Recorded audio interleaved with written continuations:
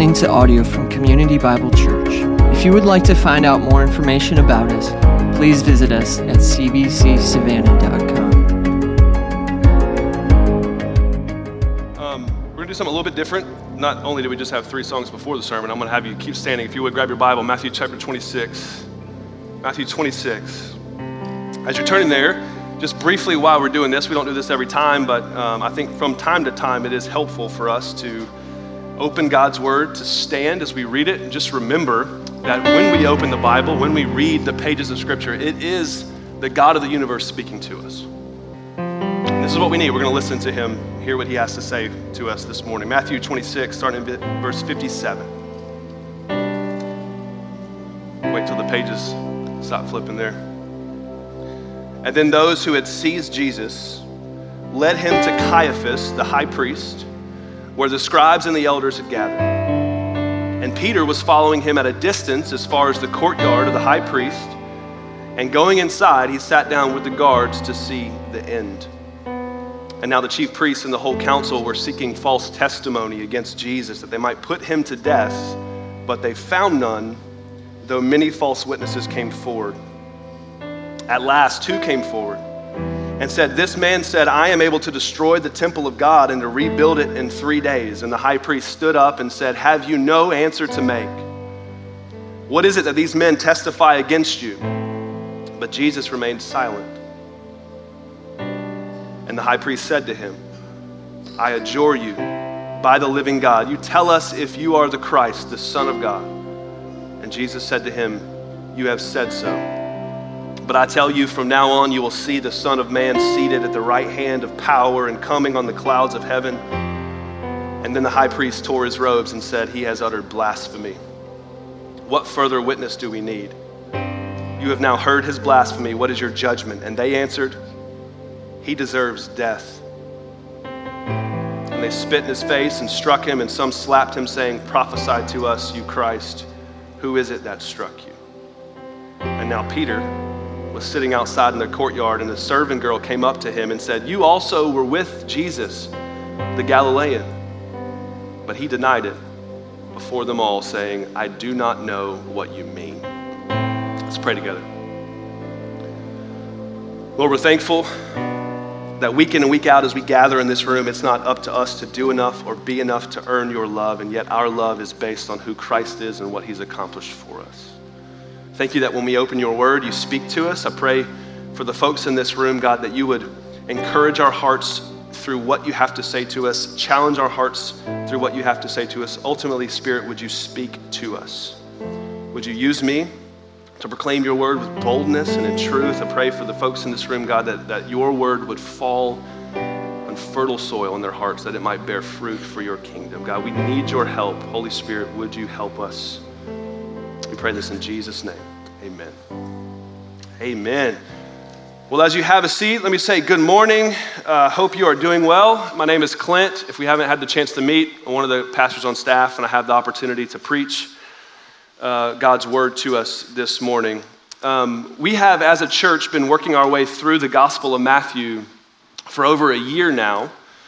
This is week 57, if you can believe it. 57 weeks. After today, we have 4 more weeks in this series. We're going to finish chapter 26 this morning, God willing, and we have chapter 27 and 28 to go. But what's interesting about the Gospel of Matthew and all the other 3 Gospels is out of the 89 total chapters, okay, so there's 89 chapters in Matthew, Mark, Luke, and John. Out of those 89 chapters, 30 of them focus on the final week of Jesus' life. That's more than a third, okay? So I checked my bracket last night. That's more than the percentage of games that I got right in the bracket. Focus on the final week of Jesus' life, which means this is important. All the parables, all the miracles, all the teachings of Jesus have been leading us to this week and to this moment in redemptive history. And in Matthew's gospel, this week, the final week of Jesus' life, starts back in chapter 21, which we did in January. And let me just draw us into what we just read on chapter 26. So this week is the week of Passover, right? A week where for centuries, every year, hundreds and thousands of Jews would come to Jerusalem and come to the temple to offer sacrifices, remembering the last night that the people of God lived under Egypt as slaves. And they remembered at Passover how because of the blood of a lamb, They were passed over. Their lives were spared by God, and they were rescued out of slavery in Egypt. But there's something about this year that was different, right? This year, there were these people in the streets of Jerusalem telling stories about a rabbi from up north who could not only did he teach with authority, but he could heal diseases and he could calm storms. And the word on the street is, not only can he cast out demons, but he actually raised his friend Lazarus from the dead. This year was different because Matthew 21 says that on Sunday of that week, Palm Sunday is what we call it, this rabbi rides into the city of Jerusalem on a donkey, which is the exact way the prophet Zechariah about 500 years before said, this is how you'll know the Messiah has come, that he'll ride into the city on a donkey. Again, something about this year was different. On Monday, Matthew says that Jesus goes into the temple and he sees, instead of it being a place of worship and prayer, that it had been turned into a place to buy and sell, a place where religious leaders were actually profiting from those who had come to worship God. And so Jesus responds. He's filled with righteous anger and he flips over the tables of those who bought and sold, and he drives out the money changers out of the temple. And then he goes back to Bethany that night, which is about 2 miles east of the city of Jerusalem, and he spends the night there. It's where he liked to spend the night. It's where his friends Mary, Martha, and Lazarus lived, the same guy he raised from the dead. On Tuesday, he leaves Bethany, goes back in the temple. He's teaching again. He's met by religious leaders who are publicly trying to shame him. They're trying to show him and prove to him how they're the ones who have the authority. They're the ones who are in charge, but Jesus begins to rebuke them and calls them hypocrites, a word that means pretender or actor. He says things like this to them, chapter 23, verse 13. Woe to you, scribes and Pharisees, you hypocrites, for you shut the kingdom of heaven in people's faces, and you neither enter yourself or allow those who would enter to go in. So as you might imagine, frustration and animosity had been building in the religious leaders toward Jesus for a while now, but when he starts to say these types of things, it begins to bubble over to the degree that on Wednesday, we're told in chapter 26, verse 3, that as Jesus continued teaching in the temple, then the chief priests, the elders, the people of gathered in the palace of the high priest, whose name is Caiaphas. That's important. We'll see a lot of him today. They did this. They plotted together in order to arrest Jesus by stealth and kill him. On Thursday, Jesus and his disciples were gathered together to celebrate the Passover meal, which is something they had done before in previous years. So this was routine for them, but again, this year was different. Because this time, as they were remembering the first Passover in Egypt, Jesus puts himself in the story. He stands up from the table and he takes bread and he takes the cup, which they knew was representative and symbolic of what God had done in the past. And he says to them, God is doing something new. He takes the bread, which was symbolic of the manna that God had provided for his people in the wilderness, and he breaks it. He said, this is my body broken for you, meaning God is giving us a new provision, a better provision. He takes the cup, which was symbolic of the sacrificial lamb under the old covenant. He says, this cup is my blood, poured out for the forgiveness of sins. He says, this is a new covenant. God is doing something new. And as they're trying to wrap their minds around what Jesus said and what it all meant for them, Jesus leads them out of the room that they were in. He leads them to the Garden of Gethsemane to pray. And it's there that Jesus wrestles with the grief of what he would be experiencing in just a few hours. Matthew 26, verse 39, he fell on his face and he prayed, saying, my Father, if it be possible, let this cup pass from me. Nevertheless, not as I will, but as you will. So Jesus resolves in his heart to be obedient, Paul says in Philippians 2, obedient to the point of death, even death on a cross. And as he finishes praying, he knows it's getting late. It's probably after midnight at this point.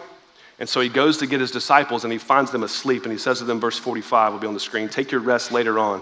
See, the hour is at hand. And the Son of Man is betrayed into the hand of sinners. If you read the Gospel of John, all through the gospel, it says that these religious leaders, again, because they had this animosity and frustration toward Jesus, they were seeking to arrest him and they sought to kill him, but it says they couldn't because his hour had not yet come. Right? The appointed time for his death had not yet come, so they couldn't do anything about it. God's the one in control, but here Jesus says, my hour has come. And he's betrayed by Judas, arrested by a mob that Judas brings with him, and he's led away to be put on trial by the high priest, which is what we read earlier. Verse 56 says, then all the disciples left him and fled. And those who had seized Jesus led him to Caiaphas, the high priest, where the scribes and the elders had gathered. Again, a third of the Gospels zoom in on this final week of Jesus' life and this moment in redemptive history where in the middle of the night, Jesus is arrested and put on trial, falsely accused, wrongly convicted, and then ultimately sentenced to death on a Roman cross. And what's interesting about the way the gospel, or the scriptures, the four gospels tell this story is in every single one of them, right before we get to the cross, we have an interjection of a story about one of Jesus' disciples, a man named Peter. And it's significant that all four gospel writers include this account, which means there's something the Spirit of God wants us to see here, wants us to know. It interjects this story about Jesus. And Matthew hints at it in verse 58. It says, and Peter was following him at a distance, following Jesus as he's being brought in on trial. He went as far as the courtyard of the high priest, and going inside, he sat with the guards to see the end. Sat with the guards to see the end. If you have a different translation, the end might say the outcome, and what it means is Matthew's saying Peter was following Jesus because he was interested. He wanted to see how things were going to play out. He just didn't want to be seen doing it.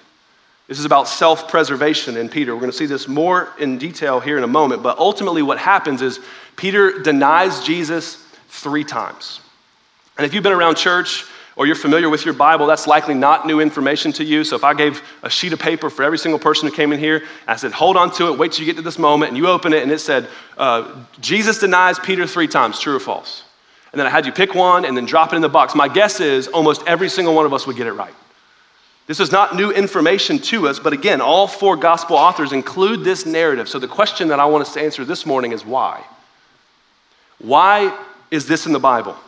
Why do all 4 gospel authors highlight Peter's failure and his denial of Jesus? Where we need to start is to understand what it means to deny someone in the first place. So an English definition of the word deny is to refuse to admit or to acknowledge. To refuse to admit or to acknowledge. It's a good definition because the Greek word that's translated deny, that Peter denies Jesus, is actually twice translated refuse in the New Testament. So refusal to admit or to acknowledge. Here's an example about denial. Maybe this will help. Whenever I meet somebody new, or even when I don't meet them, I just pass a stranger in the street, I get asked one of 2 questions. One, can you guess? How tall are you? And people ask it like they're offended. Like I did something wrong just because I walked by. I didn't do anything, okay? How tall are you, you know? The other question is, do you play basketball? Right? The answer is yes. Okay, I like basketball. So it's March, so there's a lot of basketball happening. I don't know if you know, there's a tournament going on right now. And if you watch it at some point, and I heard this last night, you will hear the word denied. He denied him. One of 2 things happens if you hear this. There's a guy who's going to be playing defense, and he's denying him the ball, right? He's denying him the opportunity to get the ball to do what the goal is, which is score the ball. Or you're going to see somebody who has the ball, and they're driving, it looks like they're going to score, but the shot's blocked and they're denied, right? That's a type of denial, but this is different. Peter denying Jesus doesn't mean that Peter refused to allow him to accomplish something, because Peter doesn't stop Jesus from going to the cross. He actually tries, if you remember. Back in chapter 16, when Jesus foretells his death and resurrection, he says, hey guys, listen, it's about to go bad. The chief priests and the scribes I'm going to be handed over into their hands. They're going to kill me. And then he says, on the 3rd day I'll be raised. But before he can even say that, Peter goes, no, far be it from you, Lord. It ain't happening. I won't let it. So he tries to stop him, and what's Jesus say? Get behind me, Satan. Right? So Peter doesn't deny Jesus from going to the cross, but remember the definition, 2 components, a refusal to admit and acknowledge. And Peter's denials of Jesus has both of these. He refuses to acknowledge who Jesus is. He refuses to admit that he has a relationship with him. 2 components of this denial, identity and relationship. We're going to see the relationship component in a moment. I'm going to start with the identity piece, right? Who is Jesus? In this passage, there's 3 things that Jesus declares about who he is. From the mouth of Christ, he declares about who he is. Look at verse 59. Now the chief priests and the whole council were seeking false testimony against Jesus, that they might put him to death, but they found none. So remember, Jesus is on trial before Caiaphas the high priest, and there's no hidden agenda here. Why are they seeking testimony? They don't even care if it's true or not. They want him dead. They want to arrest him. They want to kill him. Verse 60 says they found none, which means the verdict is set before the trial even starts, although they're just looking for the ammunition they need. They found none, though many false witnesses came forward. And then at last, 2 came forward, which gave them enough of what they needed, and said, this man said, I'm able to destroy the temple of God and rebuild it in 3 days. So what's happening here is they're twisting Jesus' words. Because he has said something like this. It's probably been 3 years since he said this at the beginning of his ministry in John chapter 2. Jesus actually goes into the temple like he did on Monday of Holy Week, and he cleanses the temple the first time. He sees the same thing happening, people buying and selling, people profiting off of the worship, people come to worship God. And so Jesus, same way, filled with righteous anger, flips tables, drives the money changers out. The religious leaders approach him and like, what authority are you doing? Who do you think you are, essentially? And Jesus responds this way, destroy this, John 2:19, destroy this temple, and in 3 days I'll raise it up. And he's not talking about the actual temple building there. He's talking about himself. He's talking about his own body. But they twist his words and they falsely testify that he said he would destroy the temple building, and this is what the high priest grabs onto. Look at verse 62. The high priest stands up and he said, have you no answer to make? Like, what are you going to say for yourself? What is it that these men testify against you? But Jesus remained silent. That's important. We're going to come back to that at the end. The high priest said to him, I adjure you by the living God, you tell us if you are the Christ, the Son of God. And Jesus said to him, you have said so, but I tell you from now on, you're going to see the Son of Man seated at the right hand of power, capital P, and coming on the clouds of heaven. And then the high priest tore his robe and said, he has uttered blasphemy. What further witnesses do we need? So they wanted to accuse Jesus of blasphemy because under Jewish law, if you blaspheme God, you could be put to death. Verse 65 says Caiaphas responds by tearing his robes, which is interesting because Levitical law, chapter 10 and 21, says that the high priest was forbidden from tearing his robes. But this is how he responds to Jesus' claim about his identity, about who he is. And again, there's three things here. The first one that we saw, Jesus is the Christ. Verse 63, he says, I adjure you by the living God. You tell us if you are the Christ, the Son of God. Jesus said to him, you said so. So Caiaphas is trying to get Jesus to blaspheme God. He's not wondering whether or not Jesus actually is the Christ. He's looking for it, right? He's baiting him into it. You tell us if you're Christ, if you're the Son of God, and Jesus knows this, right? So this Christ, we said it a bunch this series, this is a messianic title. This is the promised one that God said would come, that he would forever rescue Israel out from underneath their slavery, that he would restore them to their place of prominence where they would rule and reign with him forever. The Christ was this messianic title, and Jesus responds to, are you him? He says, you said it. And now, he's not dodging the question. He's not trying to, like Peter was, he's not about self-preservation, okay? When he says you said it, the original language here, it's not you said it, not me. It's this idea of affirmation. So Jesus is actually doubling down. Are you the Christ? Are you the Son of God? He affirms it, and then when he says you said it, he's actually saying, and you, Caiaphas, high priest, you just affirmed it about me too, right? And again, Caiaphas isn't wondering if this is true. He's looking to catch him in his words. Look what he says. He said, you have said so, verse 64, but I tell you from now on you will see the Son of Man seated at the right hand of power and coming on the clouds of heaven. So Jesus says, not only am I the Christ, I am the Son of Man. I am the Son of Man. Jesus knows what they're after, just like he knew that Judas had come to betray him in the garden earlier in the chapter. He knows what they are after, and so he's essentially saying, do what you have to do, but I want you to know that from this moment on, you will see that I am who I claim to be.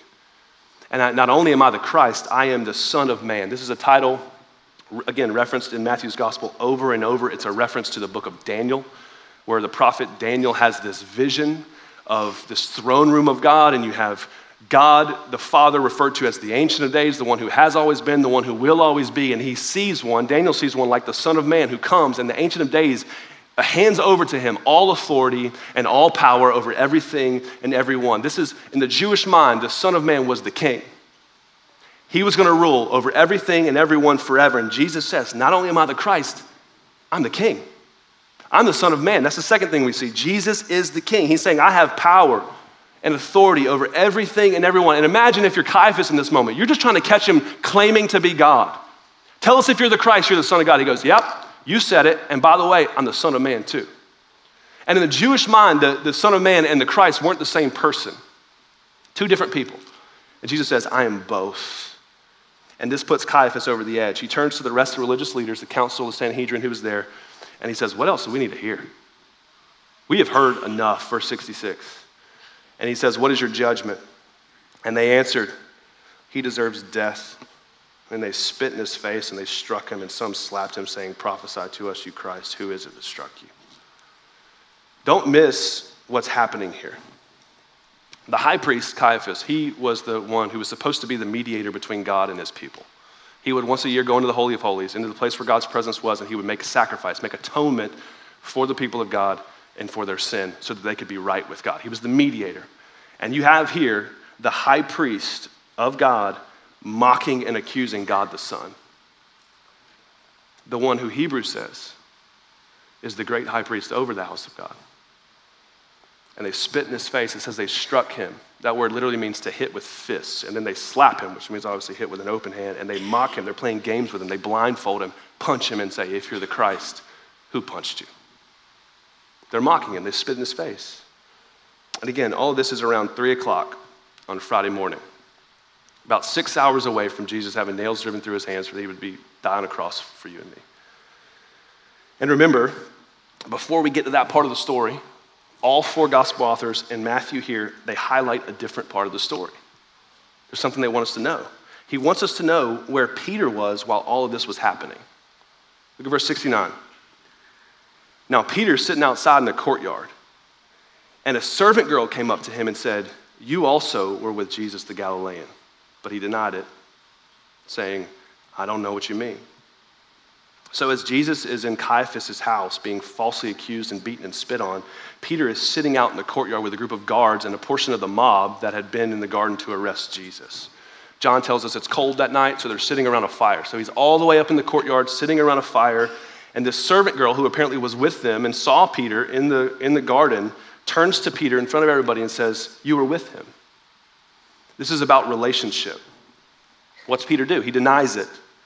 He says, I don't know what you mean. Basically, he just plays dumb. He's like, I don't even know what you're talking about. Who? What? No. So he just plays dumb.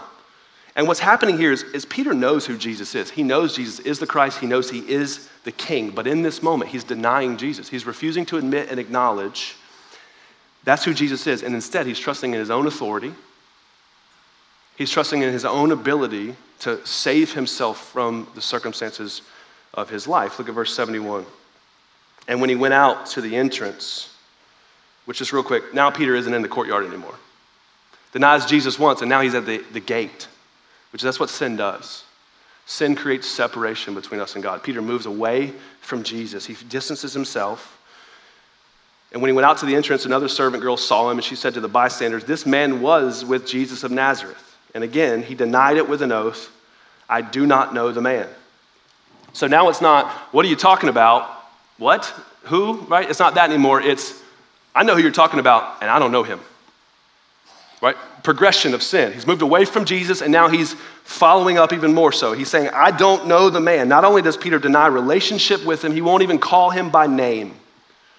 There's an important detail we need to understand about this. A few hours earlier, before Jesus and his disciples, when they were in between the upper room, the Last Supper, in the Garden of Gethsemane, they're on the way, and it had been a sweet night of fellowship. And on the way, before they get to the garden, Jesus stops and he turns and he says to them, Matthew 26, verse 31, he says, you will all fall away because of me this night. That's awkward, isn't it? Like you just had this great dinner, this great night of fellowship, and Jesus says, God's doing something new. My body broken for you, my blood shed for you. This is amazing. And then they're on the way to the garden. He stops, he turns around, like, what's he going to say? By the way, you're all going to abandon me. This is awkward. This is like the family member that we all have that makes every holiday meal weird because they have to stir the pot. Maybe you're that person. If you didn't laugh, you're the one, okay? You have to bring up politics, you know? That's what this would have felt like.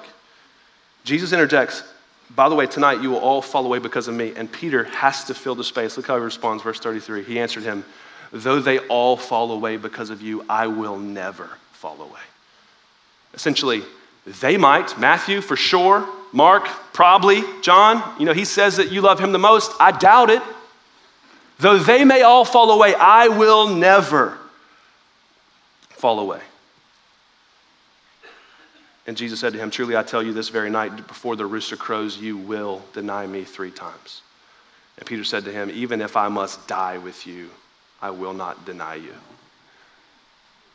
Even if there's a sword at my throat, and someone says, you say that Jesus is not Lord. He says, I ain't doing it. There is no way it's happening. They might, but it's not me, Lord. It's not happening. Again, Jesus says, hey, actually before the sun comes up, you're going to deny me 3 times tonight. Look at verse 73. After a little while, the bystanders came up and said to Peter, Certainly you too are one of them, for your accent betrays you. So remember, Peter's already denied Jesus twice. He's declared a few hours before, it ain't happening. And now Luke says there was about an hour between his second denial and his third denial. Matthew just says it's a little while. So it's been about an hour. So the point is, Peter is still standing around. He still wants to see the end. He wants to see what's going to happen to Jesus. He just doesn't want to be seen doing it. And he's still standing by his claim, I don't know him. Don't know anything about him, have nothing to do with him. And so one of the guys that's standing there says, you've got to be one of his followers because your accent's giving you away. Right? He can tell, you're a Galilean. So here's what's happening. Israel's kind of like the U.S., only it's flipped, right? So Jesus and his disciples were from the north of Israel, and it's a more rural area, and so they had the same language, but a little bit of a drawl. You know what I mean? They slow it down, round out the sounds. I couldn't even say that because I'm from the south. But down south, around the city of Jerusalem, they spoke more polished, more refined language, and so that's what they were saying. It's like if someone went from Savannah, they went to New York, and they're trying to explain how they're not from the South. And someone's like, it kind of sounds like you do. And no matter what you say to decriminate yourself, you incriminate yourself, right? No matter, the more that you talk, the more you're seen to be guilty. This is what's happening with Peter. And Matthew says this was a bystander who says this, just some guy who was standing around. John's gospel actually gives us more detail. It says that it's the person who says this to him, your accent's giving you away, was actually a relative of the guy who Peter cut off his ear in the garden. So you're like, hey, my cousin was there, and so was I, and I saw you, and you cut his ear off, and then Jesus picked his ear and put it back on. Like, that's seared into his brain, okay? He's like, I recognize you, and your accent gives you away. He says, certainly you are one of them. And then after all of that, listen again how Peter responds, 74. Then he began to invoke a curse on himself and to swear, I do not know the man. I do not know the man. And all of a sudden, the rooster crowed, and Peter remembered the saying of Jesus, before the rooster crows, you will deny me 3 times. And he went out and wept bitterly. This curse and swear here, when he says he invoked a curse and began to swear, it doesn't mean that he used 4-letter words to make his point, okay? It's basic, that was a joke. No one laughed. 2 times in a row. 8 o'clock and 9:30, it's not gonna happen in the 11. Learn from your mistakes. That's the point of this sermon. It doesn't mean that he cursed, right? It means he's saying, I swear by fill in the blank. The temple, God, whatever he said.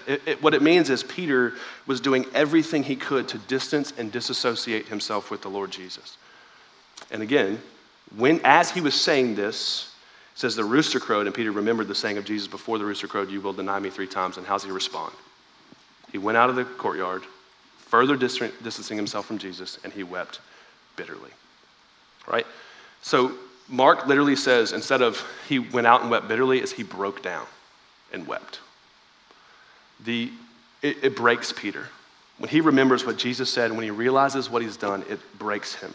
Luke gives us another detail. He says that at the precise moment that Peter was saying, I do not know the man, the rooster crows, and at that moment, Jesus looks at Peter, and they lock eyes. Try to wrap your mind around the majesty of divine providence to orchestrate that scenario. All the chaos of that night. It's 3 or 4 a.m. Jesus is arrested. There's dozens of soldiers involved, religious officials, the entire Sanhedrin moving Jesus from one courtyard to the other. Inside Caiaphas' house, you got false witness, one after the other after the other. Finally, what we read happens. Caiaphas says, here's enough. He's condemned. He's considered guilty. He's beaten, spit on, mocked, slapped. Outside in the courtyard, 3 different people over the course of at least an hour accuse Peter of having been with Jesus. And yet God so arranged that the very moment that Peter's third denial comes out of his mouth, that a rooster crowed, Jesus is being brought by religious officials, beaten, bloody, spit on his face swollen, bound like a prisoner. He's brought out into the courtyard. Peter says it, the rooster crows, and they meet eyes. Jesus is the king. He is the king. And that look breaks Peter. Think for a moment about what he might have been feeling as Jesus looks at him. Imagine the weight of guilt and shame, to be completely overwhelmed and overcome with the thought that I am an absolute failure. I'm a failure. And maybe you've been there. Maybe you're there now. You do the thing you swore you would never do. You do the thing that you promised God you would never do again. And how do you feel? Imagine Jesus sees it all. Imagine if he was in the room. Imagine if he locked eyes with you when you did the thing you swore you would never do. You're flooded with guilt and shame. I am a horrible person. I'm a horrible father, a horrible husband, a horrible mother, a horrible Christian, a horrible whatever. Those thoughts flood our mind. And how do you respond? Matthew says, we saw the way Peter responds. He leaves the courtyard and weeps bitterly. And you know what's crazy? That is the last time Peter is mentioned by name in the Gospel of Matthew. So why? Why is this in the Bible? Why do all four gospel authors highlight Peter's failure and his denial of Jesus? I think the answer to that is because, church, when we see how Jesus responds to Peter in his failure, then we can be confident and we can know how Jesus will respond to us when we fail. That's why this is in the Bible. Luke 22 says, immediately the rooster crowed. The Lord Jesus doesn't say anything. He just looks at Peter. Now, there's a lot of different looks out there, right? Probably all said some version of, hey, don't give me that look. Or I know that look, which says that you can communicate with your eyes, with the things, the way that you look. You can say a lot by saying nothing. Here's a question. What do you think that the look that Jesus gave Peter was like that night?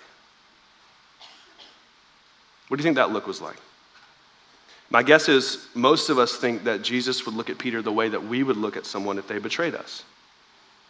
A look that says something along the lines of, how could you? How could you? You promised. You said you would never do this again. You said I could trust you. How could you do this to me? And the truth is, we don't know what that look was like that Peter gave, or that Jesus gave Peter. But there are some passages in the Bible that I think can give us a pretty good idea. I want to show you just a couple of those in the time we have left. So Mark chapter 16. Turn there if you want. If not, it'll be on the screen. Mark chapter 16, it's early Sunday morning now. So remember, that happened early Friday morning, late Thursday night, 3 or 4 a.m. And now it's early Sunday morning. Not Palm Sunday, we're talking Easter Sunday. Okay? A couple of women who were close to Jesus were going to his tomb, and they were hoping they could see his body, hoping they were bringing spices. They wanted to anoint him. And as they get there, they're on the way. Another gospel tells us that they're trying to figure out, what are we going to do when we get there? Because there's this massive rock that blocks it. And we want to anoint his body. And they're like, we'll figure it out when we get there. As they walk up, they see that the stone had been moved. And they walk into the tomb, probably nervous to see what they're going to find. And they're expecting to find Jesus' dead body. Instead, they see an angel. And this is the conversation that they have. Mark 16, verse 6 says, and he said to them, do not be alarmed. You seek Jesus of Nazareth, who was crucified, but he is risen. He is not here. See the place where they laid him. So look here, and then here's the command. But go, tell his disciples and Peter that he's going before you to Galilee. And there you will see him, just as he told you. Remember, the Bible teaches that angels stand ready to do the work of God, which means this. At some point, maybe that morning, the risen Jesus and this angel have a conversation. And he says, in a few moments, some women are going to come. Some of my closest friends, people I love most in the world. They're going to come, and I want you to tell them that I'm alive. And I want you to tell them to go and tell the disciples that I'm alive. And listen, don't miss this detail. You have to hear this. Jesus says, and tell Peter, I want to see him. Specifically lists Peter by name. And then the angel's probably like, what about the others? Why just Peter? And they're like, hey, they're not going to need any help coming. They know if they hear I'm alive, they're going.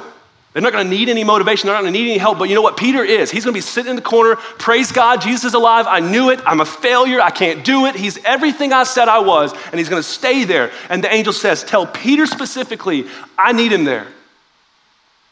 I need him to come to Galilee. And we know he goes. Because John chapter 21 says that Peter and some of the other disciples are fishing on the Sea of Galilee. And they've been fishing all night and they hadn't caught anything, okay? And Jesus is on the beach. They don't know it's him. And he calls out to them and he says what every person says to anyone they see fishing. Catch anything? That's what you say, right? You drive by, how you doing? Any good? No, I got a couple. You know, that's what you have to have that obligatory conversation. So he says, hey, you catch anything? And they're like, no, actually, it's been a horrible night. It says they've been fishing all night and caught nothing. That's miserable, right? Can we imagine? Fishing all night, catch anything. And then he says this. He says, hey, why don't you try the other side of the boat? And this is an interesting detail, not part of the sermon, don't have time for it, I'm gonna say it anyways. They do. They tried the other side of the boat, which can I just be honest? I would not, okay? If I had been fishing all night, I'm a fisherman, at least before I started following Jesus, all night, frustrated, angry, cold, hungry. And then some guy says, how you doing? You're like, terrible. And he's like, try the other side. You're like, no, okay? Would not do it. As crazy as they do, let's see it. Verse 6, he said, cast the net on the right side of the boat and you'll find some. And so they cast it, and now they were not able to haul it in because of the quantity of fish. And the disciple whom Jesus loved, which that's John, that's the way he referred to himself, which is awesome. The disciple who Jesus loved therefore said to Peter, it is the Lord. And this is beautiful, when Simon Peter heard that it was the Lord, he put on his outer garment, for he was stripped for work, and he threw himself into the sea. And the other disciples came in the boat dragging the net full of fish, for they were not far from land, but 100 yards off. And when they got on land, they saw a charcoal fire in place with fish laid on it and bread. And Jesus said to them, bring some of the fish that you caught. And so Simon Peter went aboard, hauled the net ashore, full of large fish, 153 of them. And although there were so many, the net wasn't torn. And Jesus said to them, come and have breakfast. The resurrected Jesus wants to share a meal with his disciples before he does anything else. And look at verse 15. When they had finished breakfast, Jesus said to Simon Peter. So this is the moment that Peter had been waiting for, right? He goes to Galilee. I guess the angel said that he wants to see me. Now, if you had done something like Peter had done to Jesus, and then you hear from an angel that Jesus wants to see you, what are you thinking he wants to talk about? You're thinking he's going, how could you? That's the conversation that he wants to have, right? That's what we would expect. And so this is the moment. Peter's like, okay, well, I had this meal. Maybe he was going to go easy on me, but now he's like, come on, Peter, let's go talk. Let's go chat. Pulls him to the side. He says, Simon Peter, and he calls him Simon, son of John. Do you love me more than these? Simon, son of John, do you love me more than these? So this is interesting because Jesus hasn't called Peter that since they first met. Only twice in the Gospel of John does Jesus refer to Peter as Simon, son of John. The first time is in chapter 1 when he meets Peter. Oddly enough, he's fishing on the Sea of Galilee when they meet. Not ironically, he's fishing. And the first thing Jesus does is he says, no, you're Cephas, you're Peter. Gives him a new name in that first encounter. It's a name that means rock. It's a name that's connected to what Peter will be in the kingdom, Peter will be in the kingdom. And then here on the beach in John 21, Jesus calls Peter a name he hasn't used since then. He says, Simon, son of John. And this isn't Jesus reminding Peter of his failure, right? It's like if you ever had a nickname when you were little that nobody called you and no one's called you in decades, but your family did. And if someone were to call you that today, it would take you back to that place. It reminds you of then, it reminds you of those relationships and who you were then. It would take you back to a place before you had made the name that you've made for yourself now. Whether that's a good name or a bad name, it would take you back. And this is what Peter's doing, or Jesus is doing. He's taken Peter back to before he walked on water and before he made a name for himself in ministry. So for the past couple of years, it's been, there's Peter. There's Peter in this stuff. That's the guy that walked on water. That's the guy that gets to be close to Jesus. That's the guy that was on the Mount of Transfiguration. He saw Jesus glorified. That's Peter. Jesus has taken Peter back to before he made a name for himself in ministry. He's also taken him back to before the denial. Before he had done anything to disqualify himself or qualify himself. And the reason why Jesus calls Peter Simon, son of John, is because Simon, son of John, was a nobody. He's a poor Galilean fisherman that no one knew. And the only biblical evidence we have about how good he was at fishing is that he wasn't good at fishing. He wasn't even good at his job. Jesus wants to take Peter back to that place, and he wants him to remember, before you had done anything to offer me or done anything to disqualify yourself, I loved you. I called you to follow me from that place. I knew you, I saw you, I loved you. I loved you then. And he brings him to the beach in John 21, calls him Simon, son of John, because not only does he want Peter to know I loved you then, he wants him to know I love you now. My love for you has not changed. Look at verse 15. Simon, son of John, do you love me more than these? Right? What a weird question to ask. Because who are these? The other disciples. So Jesus, after breakfast, brings Peter aside, calls him Simon, son of John, and then points to the other disciples and goes, do you love me more than they do? And that's a weird question to ask. It seems cruel, but isn't that what Peter claimed right before Jesus was arrested? Even if they all fall away, I would never, even if I must die, I will not deny you. And Jesus doesn't ask him, hey, Peter, are you going to deny me again? He says, do you love me? He goes after the symptom of the sin, not the sin. 3 times Jesus asked Peter, do you love me? And what was underneath the denial of Peter was that he loved himself. He was confident in himself. Even if they do, I will never deny you. And Jesus wants that to be pulled out, his self-confidence, and for it to be replaced with something that can actually sustain and satisfy him. And church, for all of us, underneath our greatest acts of sin is what we really love. And if we only repent of our sin and not the motivation for that sin, then we're doomed to live on a cycle of failure where we're self-confident until we mess up and we self-destruct, and then we spend our life in self-loathing until enough time passes or we do enough good things to feel confident in ourselves again, and then it starts over. And many of us live that Christian life, and we wonder, why is it not working? Why do these things keep coming back up? Why do I keep struggling with these problems? And in digging into Peter's failure, Jesus changes Peter's heart. Look at verse 17. He said to him the 3rd time, Simon, son of John, do you love me? Peter was grieved because he said to him the 3rd time, do you love me? And he said to him, Lord, you know everything. You know that I love you. So the Bible says after this 3rd question comes from Jesus, Peter is grieved. Grieved, just like he was in that courtyard a couple days before. But in his grief, instead of abandoning Jesus and claiming that he doesn't know him, he looks right at him and he says, Lord, you know everything. You know all of me, all my failure, everything, and you know that I love you. Do you see the shift there? From, I will never deny you, to, Lord, you know everything. What's happening here, Peter believes the gospel over his past and it changes his life. That Jesus could know all of him and it could cover his shame and his grace. So early on Friday morning in the courtyard of the high priest, Peter denies Jesus as Christ and King. He denies Jesus as Christ and King, but here on the beach, he began to embrace in its fullness who Jesus really is. Remember, I said there are 3 things in this passage that Jesus says about himself. 1, he's Christ. 2, he's King. And then there's one more. Look back at verse 62. Matthew 26. The high priest stood up and said, have you no answer to make? What is it that these men testify against you? But Jesus remained silent. Does that remind you of anything? Matthew's referencing Isaiah 53, which is a prophecy about Jesus. It'll be on the screen. It says, but he was pierced for our transgressions. He was crushed for our iniquities. Upon him was the chastisement that brought us peace, and with his wounds we are healed. All we like sheep have gone astray. We've turned everyone to his own way, trusting our own kingship, our own authority, our own ability to save us. We've all turned away. The Lord has laid on him, on Jesus, the iniquity of us all. He was oppressed and he was afflicted, yet he opened not his mouth. Like a lamb that is led to slaughter and like a sheep that before its shearers is silent, so he opened not his mouth. Jesus says, I'm the Christ, I'm the King, and I'm the Lamb.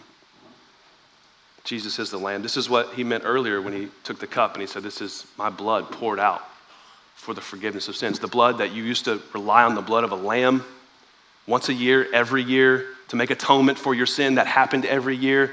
I'm the sacrifice, Hebrews says, once and for all.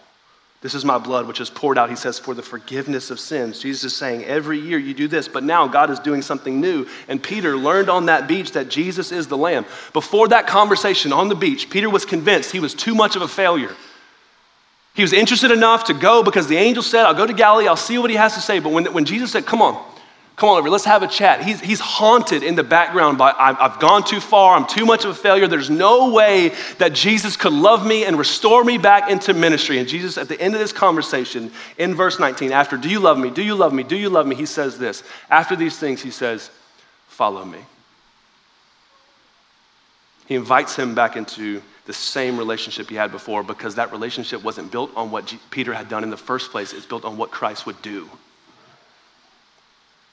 So let me ask you this. What do you think the look that Jesus gave Peter in the courtyard was like now?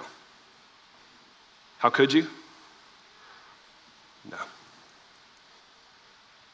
The way Jesus responds to Peter's failure, church, is the same way he responds to yours and mine. And this is what we celebrate at the cross. Because of Christ's finished work on the cross, we too can find grace to not only forgive our sin, but to cover our shame. God's love for you isn't based on what you do, it's based on what Christ has done. And I know I say some version of that every single time I have a microphone on my face up here, but that's because I am convinced that if we actually believed it, it would transform our lives. It would change this church if we believed that God's love for us isn't based on what we do or haven't done. It is based completely on who Christ is and what he's accomplished for us. It would change things. Here's how I want to close. I want you to hear the last recorded words in the scripture from Peter, okay? And just a caveat here. If you have an experience like that with the resurrected Jesus on that beach in John 21, do you think your life's changed forever? Do you think every time you think about him or write about him or say something to someone about him, you don't have that in the background? Of course you do, okay? So hear this, 2 Peter 3, verse 18. He says, "But grow in the grace and the knowledge of our Lord and Savior Jesus Christ. To him be the glory both now and to the day of eternity. Amen." Peter is saying this from a place of experience. He's saying, here, you want life to go the way you want it to be? Grow in the grace and the knowledge of our Lord Jesus and Savior Jesus Christ. You know who he is and what he's accomplished. You spend your life trying to understand that it's true, believe that it's true in your heart, and get your feet founded on the rock, that not only is Jesus the Christ, he's the only Savior who can give us the life we want, he's the King. He's the one with all authority who deserves every bit of our allegiance and our worship. And not only is he Christ and he's King, he is the Lamb. He is the Lamb of God who came and lived and died in our place to take away the sins of the world, so that you and me can live our lives in right standing with God forever. That's what makes us Christians. Faith in Jesus, belief. That's what makes us a church. We're a group of people who believe that that's true about who he is and what he's done. Let me pray for us, and then we're going to respond in singing this morning. If you would bow your head, Lord, thank you for your grace. Thank you for your mercy. Thank you that while we were yet sinners, Christ died for us. Pray for the folks in this room, God, where they are challenged, God, would they wrestle with the ways and spaces where they have looked to other saviors and thought that they knew better. Would you help us to rely on your sacrifice for us, which Hebrews says is once for all. We need your help for that. Pray that you help us to be the church, God, that we would be convinced today of your love for us. By the power of your Holy Spirit, God, would you convince us that you love us, and would you compel us by that good news to go and be the church? We pray this in Jesus' name. Amen. Let's stand together and respond in singing.